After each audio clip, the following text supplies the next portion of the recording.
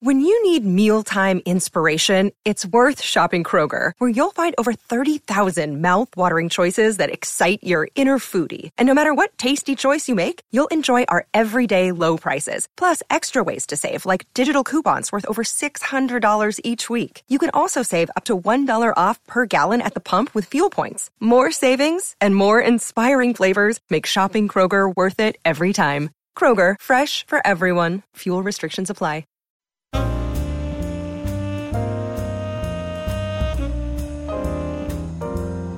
The Audio Book Club on Anna Karenina. Hello and welcome to the Slate Audio Book Club, which is also the Slate Daily podcast for Thursday, June 5th, 2008. I'm June Thomas. To introduce today's discussion, here's Stephen Metcalf. Hello and welcome to Slate's Audio Book Club. Today we're going to talk about Anna Karenina, by some people's estimation, maybe the greatest novel ever written, by Leo Tolstoy. Joining me today are Troy Patterson, Slate's television critic, and Katie Roiphe, author of Uncommon Arrangements, which I'm told is out in paperback at this instant.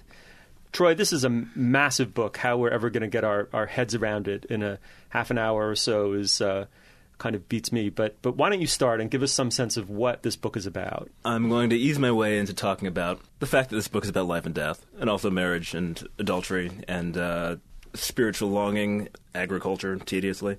The central figures, well, let's start with the heroine, Anna Karenina, who begins the book as the young and unhappily married wife of a St. Petersburg bureaucrat. She's taken at a glance with Count Vronsky, a military man who had been attempting to woo Kitty, a tender young thing whose parents, the prince and princess, are ready to marry her off. Before Kitty can be jilted by Vronsky, she herself has to refuse the proposal of Levin, the character in the book most like Tolstoy himself, sort of an ascetic figure, a quester after spiritual truth, and someone who much prefers spending time in the country than to spending time in either Petersburg or Moscow. Complications ensue. Katie, do you want to take it up from there, maybe? I mean, I think one thing we're grappling with is that the book is so huge as to comprehend kind of all of life in some overwhelming way. It's almost not like experiencing a work of art. It's not organized according to any specifically strict or noticeable aesthetic principle. It just overwhelms you. You live with it for weeks. And this is my feeling about the book, which I can't hide. I think it's just a complete and total masterpiece. But Katie... Well, one thing I think is really interesting is that when Tolstoy started out to write this book, he, as many people know, did see a woman throw herself under a train. Well, I think he read about it in a newspaper. Oh, he read about account. it, Yeah. Yes. And then he started out to write the story in which she is this fallen woman and her husband is kind of a saint. And the characters, as he was writing, took on a life of their own. Mm-hmm. And the project that he initially started out evolved into the book that we the much more complicated book that we have. This happens with many novels. I mean, Moby Dick started out as sort of a sailor's tale and turned into a metaphysical rumination, and it happens. And why don't we start by just giving the listener some sense of the tone and the language of the book. Katie, why don't you read from the beginning? Okay, this is, of course, one of the most famous opening lines of all time. All happy families are alike. Each unhappy family is unhappy in its own way. All was confusion in the Oblonskys' house. The wife had found out that the husband was having an affair with their former French governess and had announced to the husband that she could not live in the same house with him. This situation had continued for 3 days now and was painfully felt by the couple themselves, as well as by all the members of the family and household. They felt that there was no sense in their living together, and that people who meet accidentally at any inn have more connection with each other than they, the members of the family and the household of the Oblonskys. The wife would not leave her rooms. The husband was away for the 3rd day. The children were running all over the house as if lost. The English governess quarreled with the housekeeper and wrote a note to a friend asking her to find her a new place. The cook had already left the premises the day before at dinner time. The kitchen maid and coachman had given notice. On the 3rd day after the quarrel, Prince Stepan Arkadyevitch Oblonsky, Stiva as he was called in society, woke up at his usual hour, that is, at 8 o'clock in the morning, not in his wife's bedroom, but in his study on a Morocco sofa. He rolled his full, well-tended body over on the springs of the sofa as if wishing to fall asleep again for a long time, tightly hugged the pillow from the other side and pressed his cheek to it. But suddenly he gave a start, sat up on the sofa, and opened his eyes. Katie, that's wonderful. What do you hear in that passage? What's so great about it, and I think this is what's distinctive about Tolstoy, is the busyness, the entire world conjured in a few lines, that there's total motion in the chaos of this family, and the idea that he just starts right in and takes this incredibly complicated moment, which is a husband having an affair, and somehow sets it in motion on the page in such a vivid way that when you get finished with that second paragraph, and then Stiva, who's this great, sensual, lovely, pleasure-seeking character who just makes you smile, and he just wakes up, his sort of plump self, and he can't help but be good-natured and happy, even though this kind of calamity is occurring in his household because he's had an affair with the governess. Yeah. And it's a great opening because it both marks the incredible simplicity of Tolstoy's natural descriptions of people and places, as well as the incredible emotional complexity that he's going to get into in every page of this book. Yeah, and there's something to be said also for the simplicity and declarativeness of the style, this kind of window pane into reality, and the just total clarity of it, and yet it's also suffused with an immense amount of energy and verbal energy. We should say that this most famous study of infidelity has a secondary infidelity near the heart of it, but not quite at the heart of it, which is the Oblonsky story. And there is a way in which, Katie, you were sort of touching on this, that he kind of gets away with behavior that becomes criminal for others in the book simply because he's so simple and exuberant and people accept him on his terms. There's an enormous amount of force of personality at the center of this book, the sense that people are inexorably themselves and encounter each other as themselves, and by sheer force of presence are sort of allowed to be themselves. Yeah, and it's interesting because there's in the two adulteries, the one that occurs in the Oblonsky's household and the one later in the Karenina household, one is comic in a way and one is tragic. Yeah. And that this first adultery is a sort of obstacle, and it's a sort of, as you can see the way he sets it up, it's sort of like something that needs to be overcome in the running of the household. Whereas the second adultery is this intense, violent, explosive, destructive, and enormously emotional thing. Mm-hmm. And so he really does these two portraits which encompass all of life. Now, Katie, I take it this isn't the first time you've read this. This is the fourth time I've read it. This is the second time I've read it, and I take it this is the first and a half time that Troy's read it. Troy, what do you hear in this passage? Well, the other striking thing about it for me is the way that Tolstoy begins to set up his sense of time in the novel. We're beginning at 8 a.m. on a Friday. I think I can maybe tell you, Vladimir Nabokov has done this work for us of actually figuring out the timeline for the book. He has a much better sense of it than Tolstoy does, actually. The action of the novel starts at 8 a.m. Friday, February the 11th on the old Russian calendar, 1872. And so we understand that the situation of confusion has been going on for 3 days. Oblonsky wakes up with a start right at 8. And these are little clues to keep us tuned in to how Tolstoy marks the passage of time and stretches it. And there's an argument to be made that what makes him great, it's a quality that's as important as his eye for detail or the power of his imagination and projecting himself into other people's souls, is his sense of time, that the way he relays the story catches the human pulse in a way. Well, I think one of the things related to that I find really interesting is something that he's captured about relationships. And again, I haven't read this book since my early 20s probably. And so with all the life experience that I've now have, I read it differently.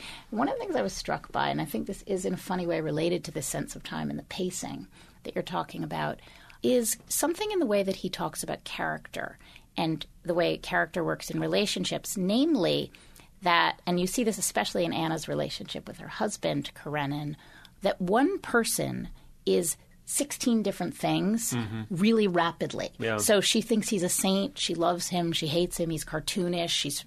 He's this kind of horrible figure. And then all of a sudden he's this poignant figure and she feels sorry for him. And I think that what he captures is that in these situations of crisis in a marriage or in a relationship, a character really isn't fixed and it isn't one thing.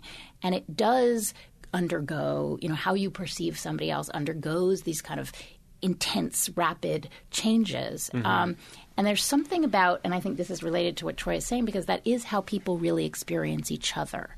Somebody isn't a character that you build and they are one thing. And in a certain way, the incoherence of how each of these characters is viewing the other one is, to me, perfectly realistic and true to life. Right. And beyond that, I would say that the way he kind of tailors each character's monologue and kind of records that what's an early stream of consciousness technique is telling. For instance, Vronsky, the cad who's going to at least temporarily break Kitty's heart and eventually lead to Anna's fall, his moments of self-scrutiny are kind of like are appropriately shallow, and you feel the sort of the circularity of his reasoning and the ways in which he deceives himself, but also his moments of kind of decency and attempt to reason. You'd contrast that with Levin or Levin, or I'm not even going to pretend that my Russian pronunciation is any good.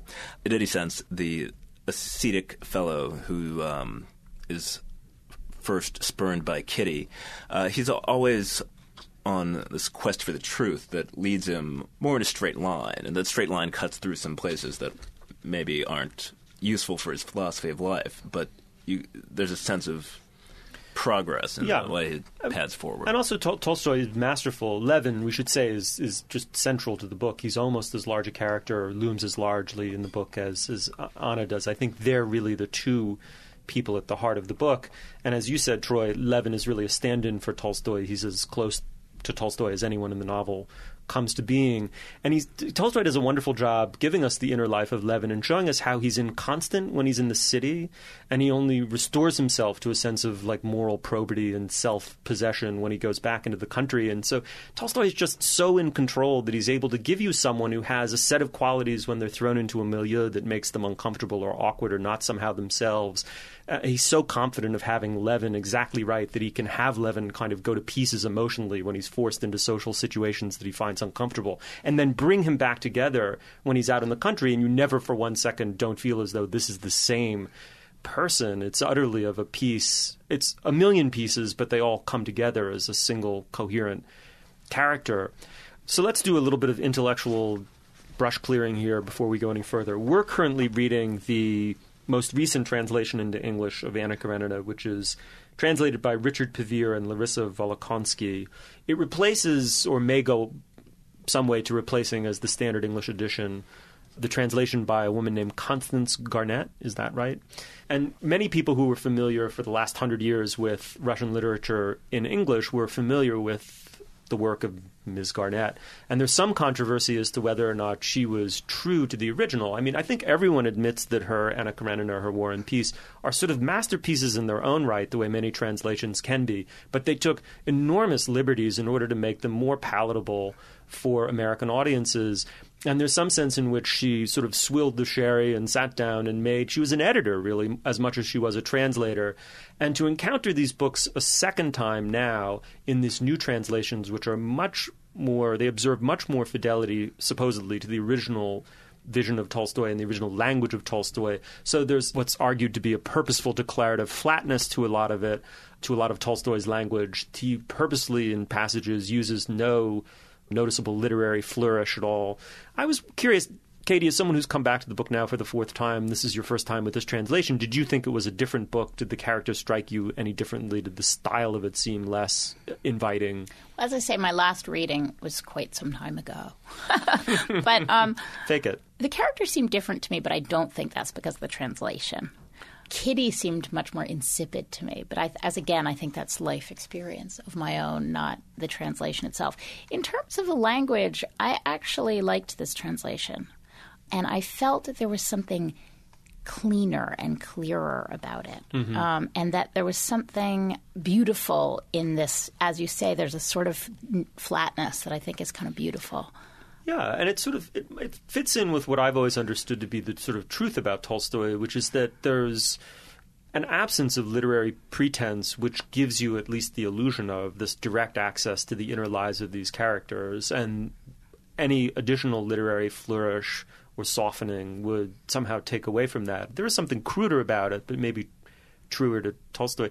Troy, what was your experience? My experience of the prose was I didn't feel molested or misled at any point. And we're looking at a tapestry from the back.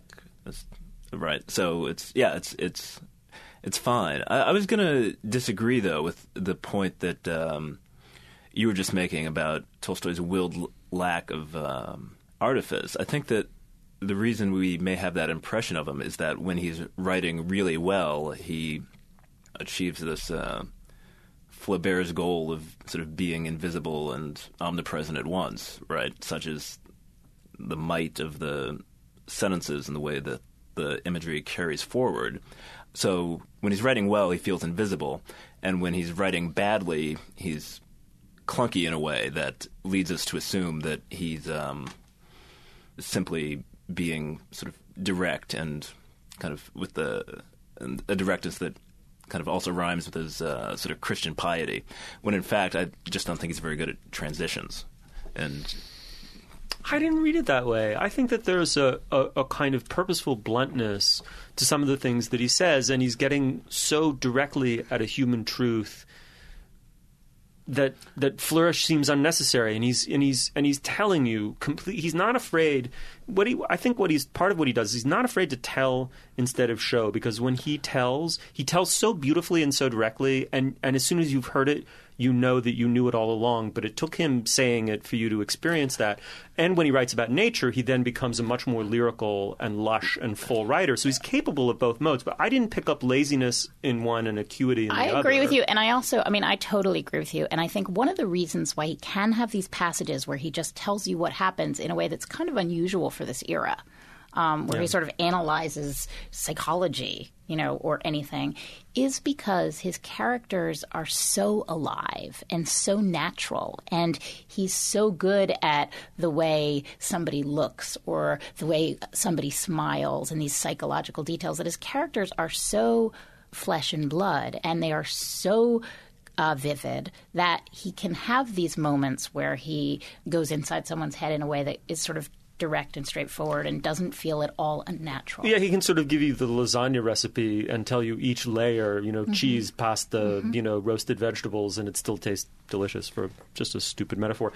My sense is that Troy doesn't bring the same incredibly overawed and slavish love to this book that I do, and so I'm going to rip him a new one in a minute. But let's quickly read another passage. Levin, as we said, is at the heart of the book. Levin constantly rhapsodizes about the possibility of becoming almost peasant-like in his experience of nature via agriculture. He's a large landowner. He's actually quite wealthy, but he does actually work and manage his farm in a very intimate way, hands-on way. And one of the more famous and renowned passages from the book is Levin returning to his estate and scything the fields along with his peasants. And that's what I'll read. It's on page 250 of this edition. He's working with one of his workers, a man named Titus. His satisfaction was poisoned only by the fact that his swath did not look good. I'll swing less with my arm, more with my whole body, he thought, comparing Titus's swath, straight as an arrow, with his own rambling and unevenly laid swath. Titus had taken the first swath very quickly, as Levin had noticed, probably wanting to test his master, and the swath happened to be a long one.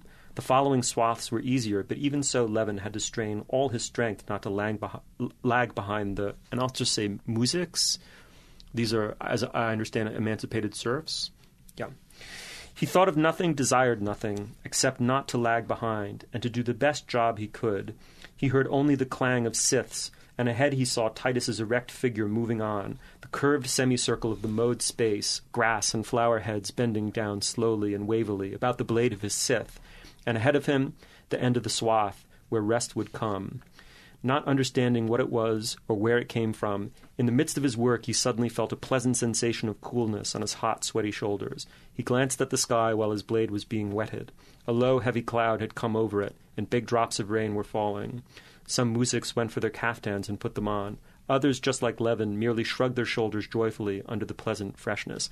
Troy, this is where I'll start to take issue with you, and you can correct me if I'm completely wrong. You said tediously about agriculture, but I feel like that's saying tediously about the inside parts of a whale. Well, when you read Moby Dick, it's not tedious at all. This is some of the most wonderful, sensuous writing, Well, no, first of all, let's take a moment to distinguish between Tolstoy's nature scenes, which are exalted and wonderful, and the many, many pages in this book that are about agronomy and provincial politics. I wanted more. And this is a triumphant realistic novel, and I'm very glad to know things about Russia in the 1860s through it. More importantly, it's a triumphantly realistic novel in capturing its age. But there are parts of its age that need not be captured. And that's what I was trying to get at before, talking about Tolstoy is a great artist, but he still has his weak points.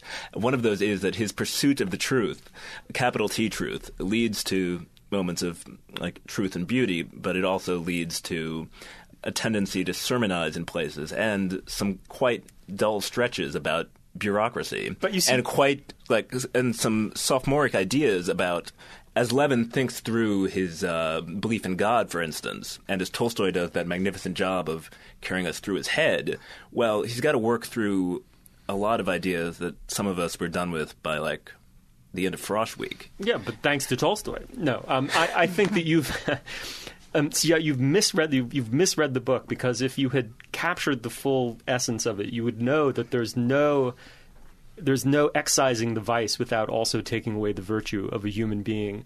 And so it is with a work of art. It needs to be long-winded and tedious, and it needs to sort of overwhelm you with long stretches of banality. And those are the parts that I need to skim. Yeah. But I mean, go ahead. Katie, should this book have been one word shorter? I don't know. I guess I'm a little bit on Troy's side here, although I do see the purpose in creating character, and that in a way you do need to feel what is irritating and self-righteous about this character. You have to have it demonstrated for you in the way that it is. But I also, to add one thing, the actual side of his character that I found a little tedious this time, which is kind of surprising, is the love story with Kitty, which is, again, at the center of the book. And there are these two adulteries, as I say, one tragic and one comic, both of which are sort of love gone awry in certain ways. And they're supposed to be this kind of wholesome story of Levin wooing Kitty. They have an obstacle, which is that she has a temporary infatuation on Vronsky, who doesn't really, sort of just toying with her.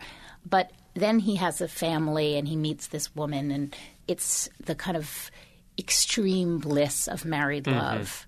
And I find there's something in that particular love story that is as boring as Troy seems to find these passages about bureaucracy and all of that. To me, that love story was so blank this time and uninteresting fundamentally. And I just couldn't Do you mean that you didn't believe in it, or that? Well, I don't believe Kitty seemed to me I don't really believe in Kitty as this character of just girlish virtue, this sort of, in her blandness, I didn't really believe that much in her. And I just didn't fundamentally care about that love story. Yeah, the way you didn't care about some of these other passages. It's sort of, right. To me, I was sort of waiting for the Anna parts, which were much more vivid to me, well, or the Oblonsky parts, or all the other parts. Yeah, and there's something that we should say especially dated in a woman collapsing into a state of more or less chronic neurotic fatigue after her dashing lover absconds with another woman. There's just something... that your part patience. Of her I liked better than post-traumatic stress disorder. That part I liked better when she goes to when she becomes all religious and she goes back. Yeah, that part I liked. Yeah. What I didn't really like is the sort of long. I mean, I suppose it's all happy families are alike. It's just a little the happy family. I mean, in a way, he explains that his effort to show a happy family is doomed from the beginning, right? Yes. In that very first sentence, he's saying, and the happy family I'm going to show you is going to be boring as hell. On top of which, he tells you another interesting thing, just to really interject quickly, is he tells you that Levin's mother died when Levin was very young, and in fact, this has completely informed his relationships with women, he needs to idealize them. And actually that's quite well done in a way, because Kitty's sort of somewhat worth idealizing in some way, but maybe she's a little bit of a blank scrim upon which to project this goodness. And there's something sort of psychologically complex happening in their relationship, even though she may be somewhat insipid. Really? I don't know. I thought so the first few times I read the book. I would have agreed with you. But just something about this time I was thinking how much more riveting Anna is. And I guess there's a moment where Levin comes to see Anna, which is such a great moment. Which I had forgotten about completely. I had no forgotten memory that of too. this. And he goes to see Anna. And this, we should say, this is towards the end of the book. Towards the end of the book. And it's a slight act of disloyalty toward his perfect and virtuous wife, Kitty, because Anna is part of this. Vronsky had scorned Kitty, obviously. And so Anna, in a way, betrayed Kitty's friendship by going off with him. And Anna just sort of maliciously decides to get Levin under her spell and to have him just for this one night. He's a little tipsy. He's had some drinks to just kind of lure him and to bewitch him. And she does. And that's what's so amazing. And actually even that single scene sort of redeems what I'm saying is the kind of insipidness of the Kitty Levin plot line, because he does see that Anna, with all her kind of selfishness and sensuality and sort of vanity and narcissism, is so much more attractive and mesmerizing than Kitty. And also Tolstoy constantly gets at how relationships have these arcs, especially relationships grounded in desire. I mean, that's sort of at the heart of the entire book, is Vronsky's inability ultimately to sustain his love for Anna, which is what makes her ultimately tragic, right? I mean, and her sense that her ability to capture and bewitch him finally at the end of this book has sort of run its course. But really, this book should be like a wedding present for everybody. Oh my God. Because because it's a cautionary tale? Yes, because it says, you might think that handsome military man in the corner is who you want to run off with, but in fact, once you run off with him, he'll lose interest, and life but the will thing become is, as tormented as it was with your husband. Well, yes, but that's the sin that Anna committed before hooking up with Vronsky was marrying her husband in the first place. Who she didn't really love. Right. Although Steve said earlier that she was unhappy with her husband, and that's not clear from the book. I think it's perfectly... One of you did. Troy said, because I don't think that she was much less unhappy. Clear this time reading I don't it. think that she was necessarily unhappy. She didn't love him, and she was fine. She had her son, who she was very attached to. I mean, people live in various levels of attachment and disattachment to their husbands. What made her feel unhappy was the sudden experience of love. Yeah. And, I've seen, obviously, one sees this in life, that the unhappiness is revealed to you later on by the sudden vividness of this other person, and that you can grow very accustomed to a sort of pleasant, kind of sort of distant type of relationship that she obviously had with her husband. I don't think it's clear that it was bad or that she was unhappy with him. I think it is. I think that if you're unhappy, you're still unhappy even if you don't think that you're unhappy. And there are other examples in the book of, for instance, Vronsky, after he and Anna sort of run off together, they're in Italy, he has these delusions about becoming a painter. And again, with the interior monologues, Tolstoy is masterly at sort of like depicting the rhythm and shape of these self-delusions. But I think that it's a like circumstance, that Vronsky is imagining his future for himself as an artist is, at that moment, he is as unhappy and as deluded as Anna is when the book begins. That's what makes her an interesting character, isn't it? That sort of like her darkness and her glamour. Anna's a more interesting character than Kitty because Anna's a more interesting person than Kitty. Mm-hmm. Yeah. I was just going to say that my experience rereading the book now was sort of doubly surprising. If I had been asked to recall the book cold before I picked up this edition, I would have said it's the story of a remarkable, sensuous, turbulent, intelligent woman trapped inside an unfulfilling marriage who meets a man who's capable of responding fully to her beauty, but is himself too shallow in the end to assume the full moral and aesthetic responsibility of being her lover in the long run. And as that relationship plays itself out, she realizes that she's stranded in society. It has no place for her. and she kills herself. That's how I would have vaguely remembered it. Actually, it's interesting. I read it about 15, 16 years ago. It was and remains my favorite novel of all time. I had no vivid memory of the book other than what I just said, aside from, I should say, Levin's Scything in the Fields, which really stayed with me. Rereading it this time, I was surprised at how more sympathetic the book is to Vronsky and Anna's first husband, weirdly. I mean, the person who you most remember, I think, is the villain of the book, having not read it for years. Actually, in a bizarre way, there's a scene in which she almost dies about half to two-thirds of the way through the book. And it's sort of a false ending for the book. And it's a moment at which she asks for forgiveness from her ex-husband. And Christian charity bursts through this man's inner and elaborate architecture of self-repression and morality and expresses itself spontaneously, which I take from this novel as simply the greatest thing that can happen to a human being, is to be overwhelmed from something within and become fully a Christian. And he does. He forgives his wife, and he forgives Vronsky. I mean, you're sitting there. You can't sit in a chair and read this, I found. Like this moment where he finally brings together Vronsky and I don't remember his name, Alexei, her ex-husband, and Alexei is capable of forgiving Vronsky. And the degree to which Tolstoy depicts this as a crime, and you feel it as a crime. I was just surprised by this book all over again. I was shocked at how much I didn't automatically sympathize with Anna's pursuit of her own desires against social convention. And in fact, there's quite a... I didn't feel that, Katie. You look at me like I'm insane. I'm not looking at you like you're insane, but we have had this conversation in several book clubs, like from Philip Roth, Richard Ford onward, where we always come to the moment of like Steve's like lack of understanding for all these adulterous couples running around. We always get to that point in our book clubs. However, I agree with you that that book was not about what you said in the beginning, and I think Karenin also was doubly touching. Wrong. No, I think Karenin was also a touching character. When I read it this time, I was much more sympathetic to him, the husband.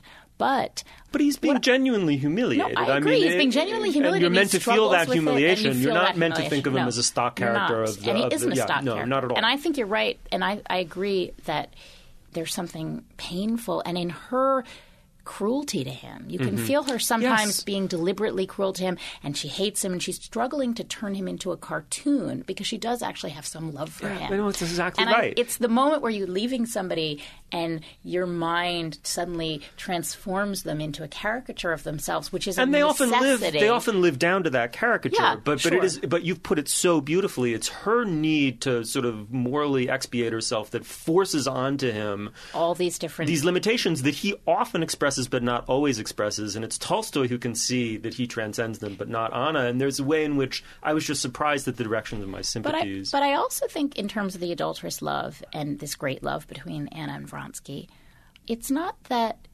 in a way, it's that part of this book is about the banality of great love. Mm-hmm.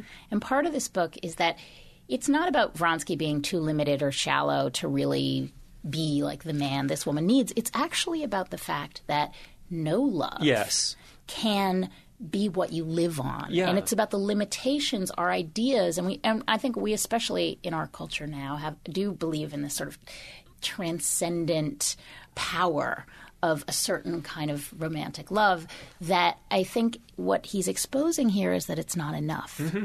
And it's never enough, and it's not going to last. And it's not about either Vronsky or Anna having any particular character flaw, but rather that this sort of passion is what it is. And when you take it out and you make them live together in this country house, and he does do that scene beautifully. Incredible. Where Dolly goes to visit. Oh, it's amazing! Yeah, and the country house is like perfect. Yeah, because it's right out of an Architectural Digest issue from 1989. I mean, there's just absolutely this vision of somehow luxury will allow us to transcend everything. Our Russianness, our sort of ethnically specific, culturally specific, limited times will just be part of the pan-European super rich, and they're all speaking French, and everything is brand new and beautiful and luxurious, and it doesn't work. They have each other. This is the amazing anomaly of this. It's a 19th century novel in which the two illicit lovers actually get each other and appear to be able to just go on and live together, and that fails. I mean, it's a remarkable vision. Troy, you look very skeptical. No, I'm only mildly skeptical. I would just qualify all that by saying I think what we're talking about here, what Vronsky and Anna have, and what is not enough to sustain them, is strictly physical love. What Levin and Kitty have, and which works out at least slightly better, is sort of like a metaphysical love. Despite Kitty's relative simplicity, and she's a little lamb of a girl, Kitty and Levin have a meeting of the minds and souls when it comes to sort of matters of Christian giving and forgiving. And that sustains them a little better. You know, they still have to deal with... You have that moment where he thinks, I'm much smarter than her. Which Remember he when is. she deals with death? Right. But there's a part where his brother dies, and Yeah, I she was sort of gonna rises say, to the occasion Right, and right. manages the sick room. And he says, isn't it interesting? And Levin actually thinks, he's like, she's so much stupider than me, and yet here Right. she is behaving so well in the situation. And I don't really call that a meeting of the minds. I would I would suggest. No. He recognizes in that moment that there are things that Kitty in particular, that women in general, and that people know, and that people who are less sort of neurotic and inward than he know about life and dealing with the sick and dying, and thus about charity, which is in the sort of theological scheme of the book, it ranks extremely high. But here's what I would just suggest to you. I mean, maybe you're right, and that is what Tolstoy's doing with that incredibly boring love story. However, I think in a way this is like Milton's Satan in Paradise Lost. If one of your characters becomes so much more charismatic, obviously Anna, who we're agreeing is so much more charismatic than Kitty, who is sort of dead on the page a little bit. What that means is that sort of undermines the simplicity of the theme you're talking about, I think. It no longer becomes, here's this great transcendent love, and here's this fallen physical love that actually isn't. I don't know. I think it's more complicated. You're saying that because Anna is so much more charismatic than Kitty, and because I just think the investment and passion he puts into describing Anna and Vronsky's relationship and the way he does it sort of undermines the idea that it's just an argument for this kind of metaphysical love that lasts. Well, versus I would point love. out first that Anna does end up under a train.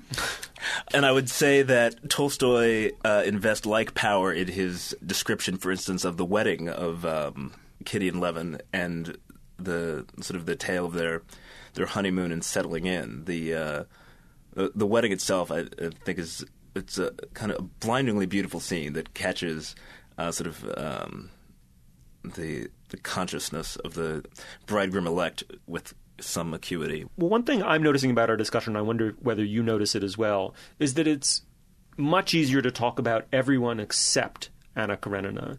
That it's hardest, in a way, to capture her vitality and her magnetism and the grip that she has on the male characters of the book, including Levin. I mean, that's a real index of it, that she's able to bewitch the sort of utterly rectitudinous, Levin towards the end of the book. So why don't we sort of set up a final discussion about the book as Anna's book. I keep saying Anna or Anna, whatever. I seem to change my mind every 30 seconds. But Anna, by reading the other sort of iconic passage from the book, Troy, why don't you read her suicide?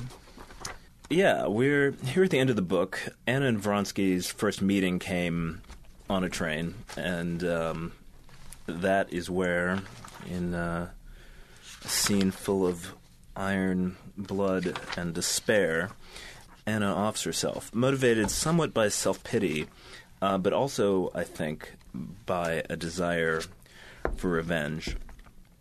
Suddenly, remembering the man who was run over the day she first met Vronsky, she realized what she must do. With a quick, light step, she went down the stairs that led from the water pump to the rails and stopped close to the passing train. She looked at the bottoms of the carriages, at the bolts and chains and big cast-iron wheels of the first carriage slowly rolling by, and tried to estimate by eye the midpoint between the front and back wheels and the moment when the middle would be in front of her. There, she said to herself, staring into the shadow of the carriage at the sand mixed with coal poured between the sleepers.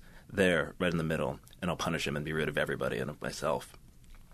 She wanted to fall into the first carriage, the midpoint of which had drawn even with her. But the red bag, which she started taking off her arm, delayed her, and it was too late. The midpoint went by. She had to wait for the next carriage. A feeling seized her, similar to what she experienced when preparing to go into the water for a swim, and she crossed herself. The habitual gesture of making the sign of the cross called up in her soul a whole series of memories from childhood and girlhood, and suddenly the darkness that covered everything for her broke, and life rose up before her momentarily with all its bright past joys. Yet she did not take her eyes from the wheels of the approaching second carriage. And just at the moment when the midpoint between the two wheels came even with her, she threw the red bag aside and, drawing her head down between her shoulders, fell on her hands under the carriage, and, with a light movement, as if preparing to get up again at once, sank to her knees. And in that same instant, she was horrified at what she was doing. Where am I? What am I doing? Why? She wanted to rise, to throw herself back, but something huge and implacable pushed at her head and dragged over her. "Lord, forgive me for everything," she said, feeling the impossibility of any struggle. A little music, muttering to himself, was working over some iron, and the candle by the light of which she had been reading that book, filled with anxieties, deceptions, grief, and evil, flared up brighter than ever, lit up for her all that had once been in darkness, sputtered, grew dim, and went out forever. That's page 768. Katie, what do you even say? I mean, Anna's a very ambiguous figure, which I guess I noticed this time. I've been talking about her charisma, but you also I see in her relationship with her son, whom she almost lets go. She sort of loses interest in him and kind of forgets about him when she needs to. And then he reunites in that incredible scene where she sort of sneaks into the home of her husband. But she's not a great mother, I think we could say confidently about Anna Karenina. She's sort of indifferent and then kind of theatrically passionate about her children in a way that seems somewhat sort of narcissistic, I would say. But still, I love her. I still think that that scene at the end also captures in its ambiguity something kind of amazing, that it isn't just a suicide where she decides to do something and does it. There's the resistance, and there is what you talked about, her incredible vitality that just can't – there's something about her that is so alive, it's almost impossible to witness it extinguish itself. And I think it's really kind of stunning, that passage. I myself am entirely stunned, not least because this book, despite being 800 pages long, is highly ripe for rereading, just so you can appreciate the way that the build-up, the 767 pages before this, and the sort of the elements, including Anna's handbag and the meaning of the little peasant muttering to himself, and stepping towards the train as she'll step through a ball with her quick, light steps. It's really wonderful. The other thing that comes to mind, you mentioned her ambiguity as a character. I'm searching in vain right now for a scene in the middle of the book when Anna and Vronsky are in Italy and she has her portrait painted. It's kind of the portrait in the portrait. This book is a portrait of her. The painting is the representative of the book. And Tolstoy writes about the painter having given Anna in the portrait an ambiguous smile, sort of, and he phrases it in a way that I could not but recall the Mona Lisa and his sort of that secret, ambiguous, tempting smile, which goes towards she's wonderful because Anna is a complete mystery, and she is one because she's so thoroughly revealed to us, if that paradox makes any sense. Well, and I think what you're getting at, again, I keep being obsessed with is one subject, but it's the changeability, that she is so many different things at once. She's incredibly selfish, and yet there's sort of a sweetness to her, and she's incredibly vain, and she's very concerned with appearances and with the power she has over other people. Right. On the other hand, there are moments where she's kind of giving or graceful or funny, and I think that it's that she can be all these different things simultaneously. That is that Mona Lisa effect that you're talking about, and that the mystery is really, and this is why I sort of agree with Steve. This is one of my favorite books of all time because she's such a complicated character, like someone you know. She's so complicated that she's more complicated than anyone in a book. And it's nearly impossible to do that on the page because there's nothing fixed about her. And the impossibility of describing her is what's so interesting. And now that you bring up that scene where the painter comes and paints her every day, and he's so cranky, and he's so, wretched, and he comes into the house and everyone hates him because he's, this impossible presence. He's a typical artist. Yeah, a typical artist. But you can feel the effort and the sort of orneriness of the whole project, which is to put this woman who it's impossible to capture on the page. And I do think that you're right, Troy, that in a way is like the center of what's so fascinating about this book, because you can't say what she is, even though you have so much information. Right. You've been inside her head. Right. And you're right that it's the perpetuating of that mystery that's so interesting about this writing. Right. Thank you so much for joining us. This was Slate's Audio Book Club, the Anna Karenina edition. We'll be meeting 12 more times to do the book justice. Katie, thanks for joining us. Thank you. Troy. Thanks for having me, Steve. I'm sorry if I haven't offended you with this heresy against Count Tolstoy. It's good to offend Steve. This is a perfect bit. novel, but that just means it only has a few dozen imperfections. I'm easily scandalized on this very issue. For Slate.com, I'm Stephen Metcalf. Thanks so much for joining us. If you have any feedback on the Audio Book Club, send an email to podcasts@slate.com. For Slate.com, I'm June Thomas.